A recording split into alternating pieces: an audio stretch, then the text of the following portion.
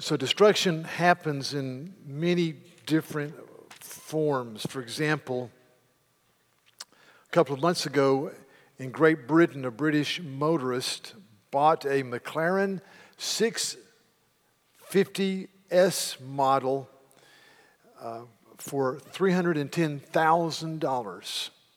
And this McLaren 650S has a 641 horsepower engine. It goes from 0 to 60 in less than 3 seconds. That's called the Batmobile. So this man bought it for $310,000. With great joy, drove it off the lot, and 8 minutes later, crashed it into a tree. He walked away, but he totaled his car in less than 8 minutes. Destruction. But today I want to talk to you about a destruction that is much more horrific than losing a car that cost $310,000. And it's out of 2 Peter chapter 3, verse 14 to 16, where Peter writes this, verse 14, "Therefore, beloved, since you are waiting for these, be diligent to be found by him without spot or blemish and at peace. And count the patience of our Lord as salvation, just as our beloved brother Paul also wrote to you according to the wisdom given him, as he does in all of his letters when he speaks of them in these matters. There are some things in them that are hard to understand, which the ignorant and unstable twist to their own destruction as they do the other scriptures." So here we are, Asia Minor, early church, right before the general persecution fell upon the church. And Peter talks about the false teachers that came in among them, and they secretly introduced destructive heresies based upon a sensual approach to life. And because of their destructive heresies that they secretly introduced, Peter says that many in the church would be led astray, and because of their living, they would blaspheme the name of Jesus. And two things these false teachers said was, number one, where is this God you talk about? Life goes on and on, history goes on and on. Where is this God? We don't see him. Where is his acting among us? Number two, they said, in this judgment you talk about, this judgment surely will not happen. And Peter thunders forth, there will be a judgment and there is a God. And now we're introduced in this passage another weapon from their arsenal. And as you construct the argument and as you look at it, most Bible scholars, Bible teachers come up with this scenario. They were trying to drive a wedge between what Peter's saying and what they purport that the Apostle Paul says. They're saying something like this: well, the Apostle Paul teaches salvation happens without any efforts or obedience on our part. Merely you have faith in this Christ. Therefore, you're free to live the way you want to live. So when Peter says, for example, in chapter 2, verse 13 and 14 and following, he says that they, the false teachers, are blots and blemishes, reveling in their deception while they feast with you. They have eyes full of adultery, and they are insatiable for sin. They entice unsteady souls, and they have hearts trained in greed. When he says, verse 17, they are waterless springs and mist driven by a storm. For them the gloom of utter darkness has been reserved, judgment.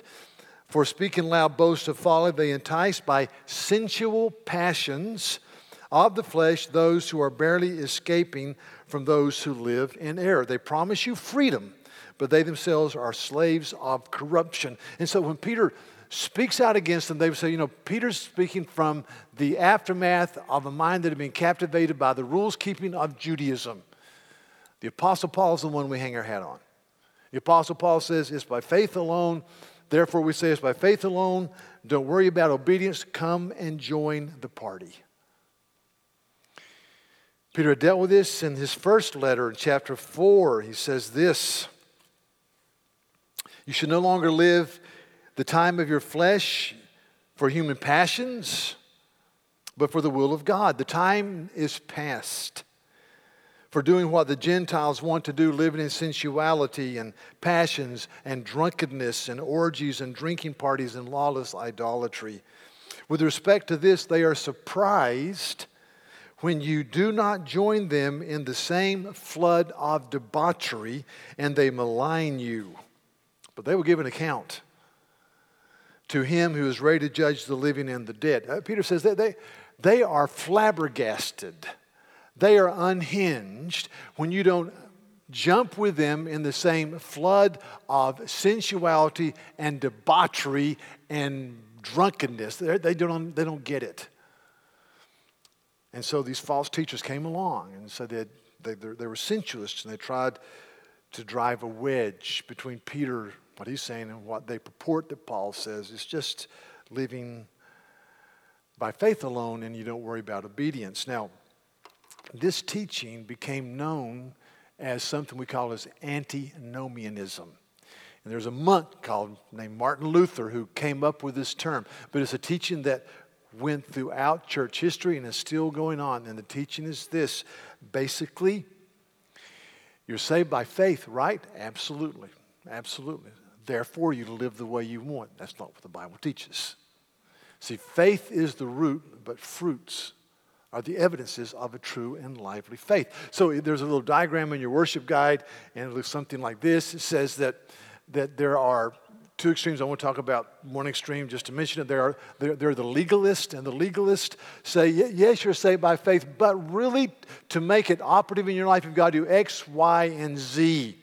And Paul thunders against that mindset in the book of Galatians. He says that if someone comes to you and says that you've got to do this to add to your salvation, may they be cursed to hell. These people in Galatians, it's time to believe in Jesus, but you've got to be circumcised. And Paul says, no, 1,000 times no. That's the legality. And the problem with legalism is that it minimizes or covers the glory of the cross. You're saved by grace alone through faith alone. The other extreme are the antinomians. The antinomians, again, said, if you're saved by faith, then live the way you want to, which misrepresents the cross. They said, if I'm saved by faith, then I can live with no concern for obedience in my life. If I were to write a blog to be read by everybody in Christendom, one of the 2 or 3 blogs I would write would be the antinomian captivity of the evangelical church in America. There are large segments of the evangelical church that teach something like this, and it's becoming more popular, and it's an error, it's a twisting of the Scripture, and it leads to destruction. Because the only way we know that someone is truly in the Lord is if they have a life that says, I want to be pleasing to the Lord in my failings and my fits and my starts. I repent when I sin, and I run to the cross. I want to be honoring unto the Lord. So this is going to be really a sermon of exhortation. I'm just going to lay some verses out and talk about them as we deal with this issue. And we're just going to walk through these. Romans chapter 6, so I'm going to start. Romans chapter 6, Paul is writing about this issue, and he says in verse 1, what shall we say? Are we to continue in sin that grace may abound? As some people were saying. He says, by no means.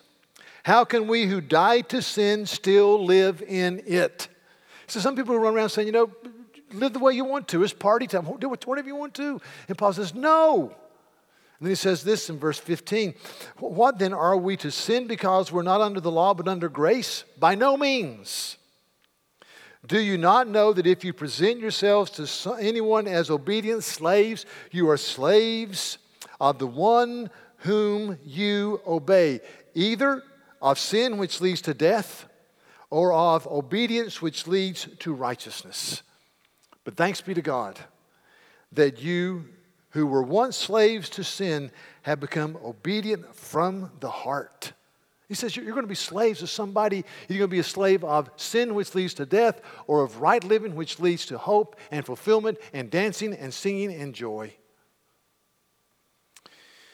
Ephesians chapter 2, well-known passage, verses 8 through 10. For by grace are you saved through faith. And it's nothing you've done. It's the free gift of God, not of works, so that no man can ever boast. For we are his workmanship, created in Christ Jesus to do good works. Saved by grace. But grace shows its reality by a life that wants to be obedient. James chapter 2, verse 14. What good is it, my brothers, if someone says he has faith but does not have works? Can such a faith save him? He's talking about a mere statement of faith. I have faith, big deal. James says, can that faith really save him? And then he says later, you believe that God is one, you do well. Even the demons believe that, and they shudder. Do you want to be shown, you foolish person, that faith apart from works is useless? Was not Abraham, our father, justified by works? In other words, Abraham walked in a life of obedience after he professed faith in Christ and saw the covenant in his life. 1 Peter chapter 2, Peter writes, verse 24. He himself bore our sins in his body on the tree that we might die to sin and live to righteousness. For by his wounds you have been healed. I love that. Christ bore our sins in his body on the tree that we might die to sin and live to righteousness. For by his wounds we've been healed. In other words, Christ did not die on the cross for my sins so that I could grow to be a bitter, unforgiving old man. He died to make me a new person. Christ didn't die on the cross so that I could be uncaring. He died on the cross to make me a man who cared for people around me. For by his wounds, I have been healed and I'm continually healed. He came to make me a new person. So you see, the Westminster Confession of Faith says this. It's a beautiful statement. It says the good works are the fruits and evidences of a true and lively faith. And then the writers of the confession give us 6 reasons for good works. Number 1, good works manifest my thankfulness as a believer. Today's Father's Day. If you're a child, your parents are still alive, listen, the way you honor your mom and your dad is to be obedient, to obey them in all things lawful. The way we honor our Heavenly Father, our redeeming Savior, our anointing Holy Spirit is to be obedient. Jesus says, I give you my commandments. I disclose myself to you as you walk in obedience. You walk as obedient people. Number 2, good works strengthen my assurance. You want to lay down at night and say, I belong to the Lord. I am His. He saved me. Nothing can separate me from the love of Christ. Then understand that a desire for obedience is a fruit of your faith in Christ. Number 3, it edifies my brothers. It builds them up. I am built up and strengthened as I observe the lives of men and women who serve and care and love and walk in humility and brokenness and care for people and rejoice in the goodness of God. That just thrills me. It builds me up. It edifies me. See, good works done in obedience to the glory of the cross edifies my brothers. Fourthly, it adorns the gospel. It makes the gospel attractive. You want to beautify the gospel? Then walk in obedience. You want to beautify the gospel? Then walk in brokenness and humility and kindness. Fifthly, it stops the mouths of the adversaries. 1 Peter says, live such good lives among the people that when they throw mud at you, it doesn't stick to them, it splatters back on them. That's a loose translation. And they'll glorify God on the day He visits us. You live a life that's honoring unto the Lord, and it preaches. And this says, number 6, it glorifies God whose workmanship they are. It is incredibly honoring unto the Lord. That's why one of the themes of 2 Peter is in chapter 1, verse 10, make your calling and your election sure. Don't listen to the false teachers. Don't fall into antinomianism. And see, this thinking has been part of the fabric of the church forever. In the book of 1 Corinthians, 1 Corinthians was a messed up church. Party spirits, loose living, uncaring. And yet, the most horrendous thing in the church is dealt with in chapter 5. They were suing each other. And really, in the early church era, to call somebody, to say they're participating in being Corinthianized was a horrific term of immorality. So he's being Corinthianized. But this is what's happening. I'm just going to make some comments. 1 Corinthians 5. Paul's writing this letter to the church. He says, it is actually reported that there is a sexual immorality among you of a kind that is not tolerated even among the pagans, non-believers. For a man has his father's wife. We believe a man was living with his stepmama, an open adultery. And the young man was a professing Christian. Paul says, and you are arrogant. You're arrogant. You're saying, isn't it grace we live? Great, we live under grace. We do what we want to do. It's no big deal. And Paul says, ought you rather to mourn? Let him who's done this be removed from among you. Then he says this. It's a powerful statement. For though absent in body, I am present in spirit, and if present, I have already pronounced judgment on the one who did such a thing. When you are assembled in the name of the Lord Jesus, and my spirit is present with you, with the power of our Lord Jesus, you are to deliver this man to Satan for the destruction of the flesh, so that his spirit may be saved in the day of the Lord. See, when the church is gathered in worship or gathered as a community, there is power there. There is the anointing of the Holy Spirit there. And Paul says, when you're gathered together and you're praying and you're worshiping, I want you to understand that you are to deliver this man over to Satan so that his flesh may be destroyed or dealt with, but his soul is saved for the day of redemption, that he would repent. He'd get back on the right road. And then he says this, your boasting is not good. You're boasting your arrogance. Do you not know that a little leaven leavens the whole lump? Cleanse out the old leaven, that you may be a new lump as you really are unleavened. For Christ, our Passover lamb, has been sacrificed.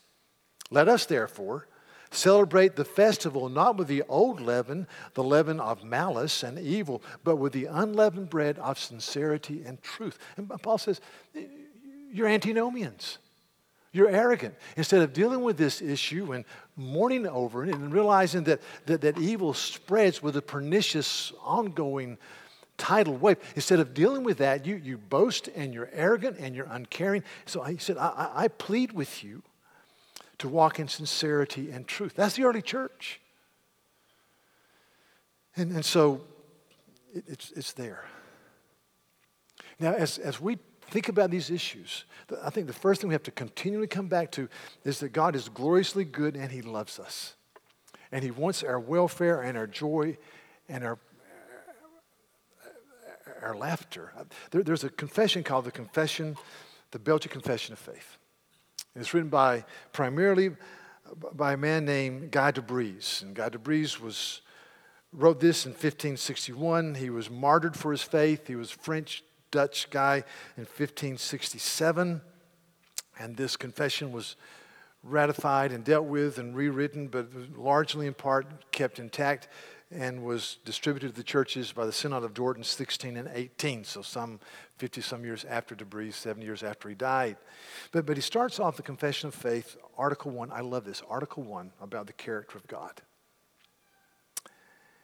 And de Bries said, we all believe with the heart and confess with the mouth that there is one only simple and spiritual being which we call the triune God, and that He is eternal, incomprehensible, can never be fully known, immutable, unchanging, infinite, almighty, perfectly wise, just, good, and the overflowing fountain of all that is good. I love that. As I come to the Lord and I walk in obedience, I say, God, I want to walk in obedience because you are the overflowing fountain of all that is good. And de Bries wrote this to a man named Philip II, who was the king of Spain, France, Portugal. He was married to a woman named, we call her Mary I, or Bloody Mary, the Queen of England. For 5 years, she martyred many of the reformers. And when she died of, we think, flu or in conjunction with cancer as a young lady, Philip wrote a letter to a friend about the death of his wife, and this is what he said: I feel a reasonable regret for the death of my wife, close quote. He was a real lover. He was a pretty tough guy. But de Bries wrote a letter to Philip as he attached his confession of faith, and this is what de Bries said. He says, Dear King, we declare that we are ready to obey the government in all lawful things. But we also declare that we will offer our backs to stripes, our tongues to knives, our mouths to gags, and our whole bodies to fire, rather than deny the truth expressed in this confession of faith. He says, Great King, we are willing to be obedient subjects in all things lawful. But we will give our backs to stripes and our tongues to knives and our mouths to gags and our whole bodies to fire rather than to deny the reality of the gospel of Jesus. Let me just give you a historical side note. So Philip hated the gospel. He hated the Reformation. And so in 1588, 30 years after the death of his wife, there's a woman on the throne named Queen Elizabeth, who was queen from 1558 to 1603. And he amassed what they called the Invincible Armada, or the Spanish Armada. And it was made up of 126 ships, and they were huge galleons, and they were 30,000 men, and all types. They were going to England to level England, to kill the Reformation in England, and to behead Elizabeth I. And England had just a motley army. They had a small navy. And so Elizabeth reviewed her troops, 5,000 troops. And they all thought they were going to the death because they sighted this huge armada coming in. And Elizabeth said, I may be a queen and a woman who's weak and feeble of body, but I have the heart of a man and the heart of a lion. It's great. That's a great line. And so they go to battle, and they had these small ships, and they're able to go with speed. And there's a great wind that keeps the Spanish Armada from coming up the river to attack London. And it blows them out to sea, and these little ships led by a guy named Francis Drake and the Sea Dogs torment them, sink many of them. They get in the storm. They lose 65% of the great invincible Spanish Armada and 3/4 of the men, and they limp home defeated. And the Reformation is saved in England, and England becomes a missionary sending agency for decades and generations and generations and generations to come. Now, I say that because God is God, and when you think it's dark, look up because He's sovereign. But these people made a stand, and they gloried in the goodness of God. You know, and the royalty of that time, they were all interrelated. It's like going to a county fair where I grew up. Everybody's related to each other, you know? And so they're just there. But God has a purpose for His church. And as Debris said, He's overflowing with happiness. Let me just read a couple of things here. This is from something called the Epistle of Barnabas, written in the early church days. And it says this. It says, understand, therefore, children of joy, that the good Lord revealed everything to us beforehand in order that we might know to whom we ought to give thanks and praise all things. Now, children of joy. Why didn't He say children of God or Christ followers? Because joy is endemic to who we are in following the Lord, because to be yoked under the banner of Jesus is joy. There's a group called the Cappadocian Fathers, two guys named Gregory and Basil, and they were stalwarts for the Orthodox nature of the church. They lived in the 300s, and Gregory Nyssa said God's happiness is that unsullied life, the unchanging good, the indescribable beauty, essential grace and wisdom and power, true light, the font of all goodness, perpetual delight and eternal joy. That is God. I thought, when I pray to the living God, who is glorious, I don't say great one of indescribable beauty, but I should. Or great God of perpetual delight in the throne room of the Trinity. But I should. Great God of eternal joy. But I should, because there's joy in knowing the Lord and doing His will. Or Anselm, who died in 1109, said this, there is one nature supreme among all existing things, who is the living God, who alone is self-sufficient in His eternal happiness. Close quote. I just say, as I walk in obedience and as I live in this culture and as we walk with each other, we need to say there is joy in the Lord, and there is a sense of overflowing glory and goodness that comes from God. And yet, we have to speak against the antinomian captivity of the church. So it brings me to this. Last Sunday, I was leaving the church, and a wonderful young man grabbed me and said, "Have you heard what happened in Orlando?" I said, "I have no idea what you're talking about." And he said, "There's been a horrific shooting in Orlando." I went straight to the web and started reading, and my heart broke. And I saw where a purported gay nightclub had been targeted, and you've all read about it and heard about it, and it is a horrific situation. And so we grieve the horror of this situation, and two things. Number one, we affirm that all men and women and boys and girls are image bearers. They're made in the image of God, and all men and women are worthy of respect and Christian love, in spite of their ethnicity, gender, sexual orientation, demographic, educational level, whatever.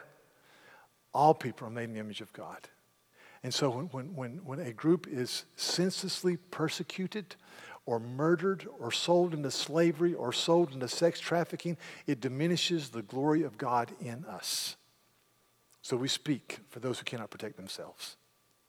The second thing is that we celebrate the accomplishment of many men and women with whom we disagree on the different areas. There are many women in the LGBT community who are creative and gracious and caring and artistic and write music and do heroic deeds for our culture that advance the common good of those around us, and we celebrate that. At the same time, we stand under the authority of the Bible. Let me just read something to you.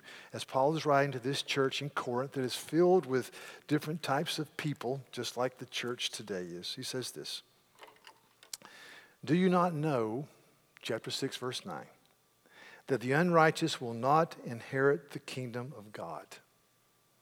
Do not be deceived, neither the sexually immoral, nor idolaters, nor adulterers, nor men who practice homosexuality, nor thieves, nor the greedy, nor drunkards, nor revilers, nor swindlers will inherit the kingdom of God. And such were some of you.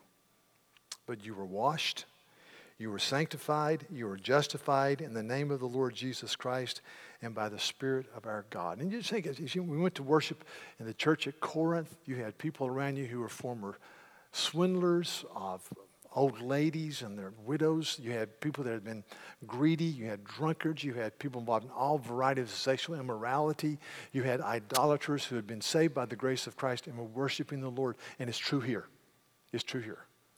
There are many people here from various backgrounds that are unbelievable, but God in His grace has saved their lives. So the Bible says that if we continue in sin without repentance and without turning and going His way, then we don't belong to Him. Now, we all stumble and fall, but we get up and we press forward. But if we stumble and fall and we go back and we don't look to the cross, it's a sign that we may not probably belong to Him. And so it's our responsibility to say to people who are involved in ongoing unrepentant sin, "Behold the glory of Jesus." So I made these notes 4 weeks ago before I knew this was going to happen, and there have been several well-known Christian musicians who have come out and said they believe they're homosexuals, they're going to practice that lifestyle. And let me just read what one man says. This is, if you've ever studied this movement, there's a guy named Troy Perry who started the Metropolitan Community Church, and this sounds eerily just like Troy Perry, who left his wife and 2 children to become this lifestyle. And this man's done the same thing, left his wife and 2 children. And he says this, "I can't change how I am." This statement goes, "To him, the most loving thing to do is to leave his spouse and children and to leave his life as a gay man." He goes on to say, quote, "I know I have a long way to go, but if this honesty with myself about who I am and who I was made by God to be doesn't constitute as the peace that passes all understanding," Philippians 4, "then I don't know what does," close quote. Let me just say this. That's antinomianism. That's antinomianism. See, it's all about, I've got to be true to myself. I've got to accept who I am. I've got to live with the passions that are in my being because that's who I am. See, part of the Christian faith is denying passions that don't honor the Lord. Let me give you a couple of examples. Somebody say, "Well, that's outlandish," but it's just in the catalog of 1 Corinthians 6.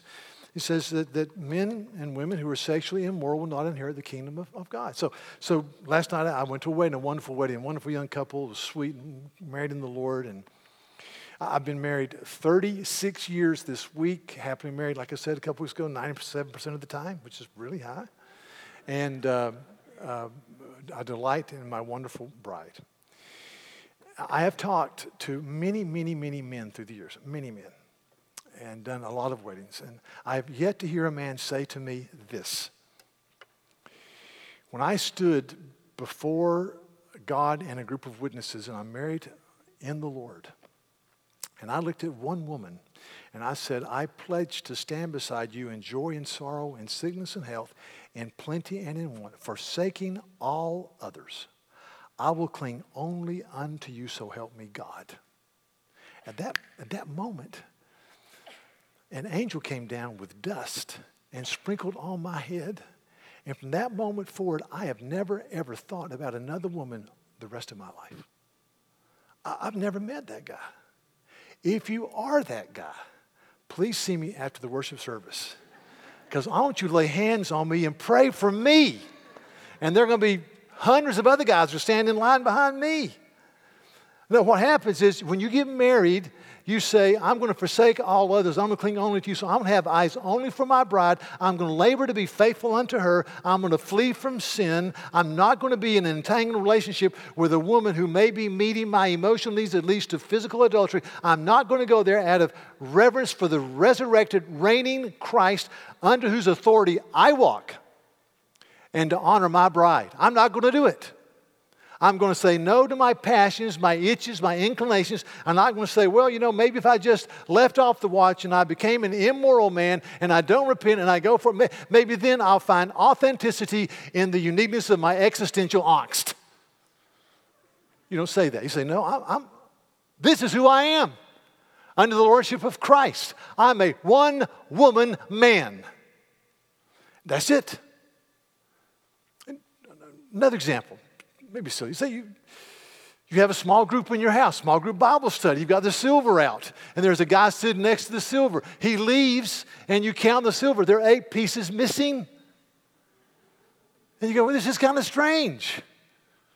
8 pieces of silver missing. So you call him up and say, we're missing silver. Do you have any idea? Well, I need to tell you about that. You see, I'm a thief. And I've been going to your Bible study at your house for months, and that silver's been sitting down there, and I've refused to steal, and it's really given me inner pain.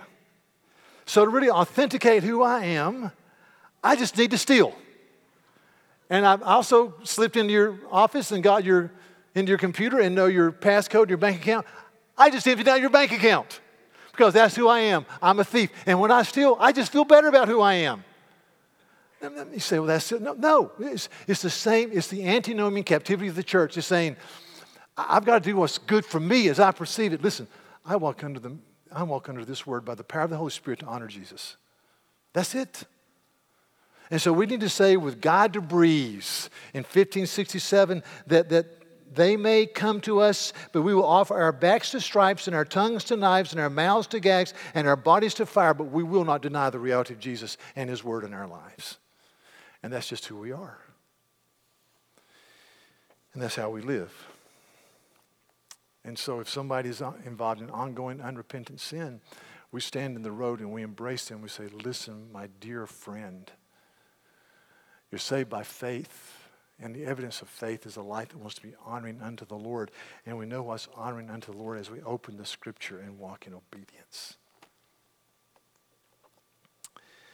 So, very quickly, how do we avoid this error? I'll do this quickly. 3 things from the text. Number 1, realize, understand this. There is an ongoing twisting of the Word of God process that's endemic to every culture at every time. It goes on and on and on. And it just goes from decade to decade. If you remember 15 years ago, there was a movement by a guy that was a very good communicator where he denied the reality of hell. He's gone. He's unfortunately, he's denied faith. He's gone way off the page. And we dealt with that, and we talked about that, and we prayed through that, and we labored through that. And there's always going to be a twisting of the Scripture for people to satisfy the cravings of what they want the Bible to say instead of what God is in His essence. So understand the twisting process. Therefore, I need to be involved in the body of Christ. I need to be in communion with people who love and listen to the Word and apply it to their lives. But there's a twisting process. Anything that's going to happen in the next week or months or years has already happened in the church. There's nothing new under the sun. If you study church history, every heresy, every schism has already been worked out. So it's just there. The second thing is Paul says this was Peter says it's either taught by or given to, it can go either way in the translation, to ignorant and unstable people. Either the false teachers were ignorant and unstable, or their recipients, as you read the text, were ignorant and unstable. For a way of understanding the text, it makes no difference how you interpret it. But as I look at it, here's my application. I am ignorant and unstable apart from God's Spirit and the Word in my life. I have no place to stand in many issues apart from Scripture. Therefore, I say to myself that I am one dumb decision away from walking in error that leads to destruction. I'm one dumb decision away from giving adherence to a passion or an inclination or something in my spirit that will lead me to destruction. I need to be tethered to the Word of God. The third thing is, the way I overcome this is to understand that God is the overflowing fountain of good. Now, there is a rest within the rest. Let me explain that. Matthew 11, Jesus says, "Come to me, all you're weary and heavy laden, and I'll give you rest." Period. New paragraph. "Take my yoke upon you and learn from me, for I am gentle and humble in heart, and you will find rest for your soul." Now, you can interpret that passage to say there's rest in Christ. And there's a deeper rest as we constantly take on the yoke of Jesus and walk in obedience to His declared will. So there's a rest within the rest. I need to progressively grow as a disciple of Jesus. The last verse of this book that I'll deal with in the coming weeks, Peter says, "But grow in the grace and knowledge of Jesus Christ." Next week, I'm talking about our stable position. He says, you don't fall from your stable position by growing in the grace and knowledge of Jesus. So, brothers and sisters, beware of the antinomian captivity of large parts of the evangelical church. Do not twist the Scriptures to say something that is palatable or ironic to a cultural mandate. Be people of the book. And speak with brokenness and love and humility and tears, but speak. Let's pray. Lord, we thank you for this day, and we thank you for the privilege of worship. Thank you that we can open the Bible and read it and understand it. God, give us homes that ring with laughter and joy. We think of Father's Day today. We pray that the men of our church will be servant leaders who are pace setters and providers and protectors. That you give us men who are lighthearted and men who have the ability to weep and love and care and laugh. And Lord, just may we see a great coming generations of young people raised who understand the vibrant nature of following Christ. Oh God, bless us, preserve us, protect us. In Jesus' name, amen.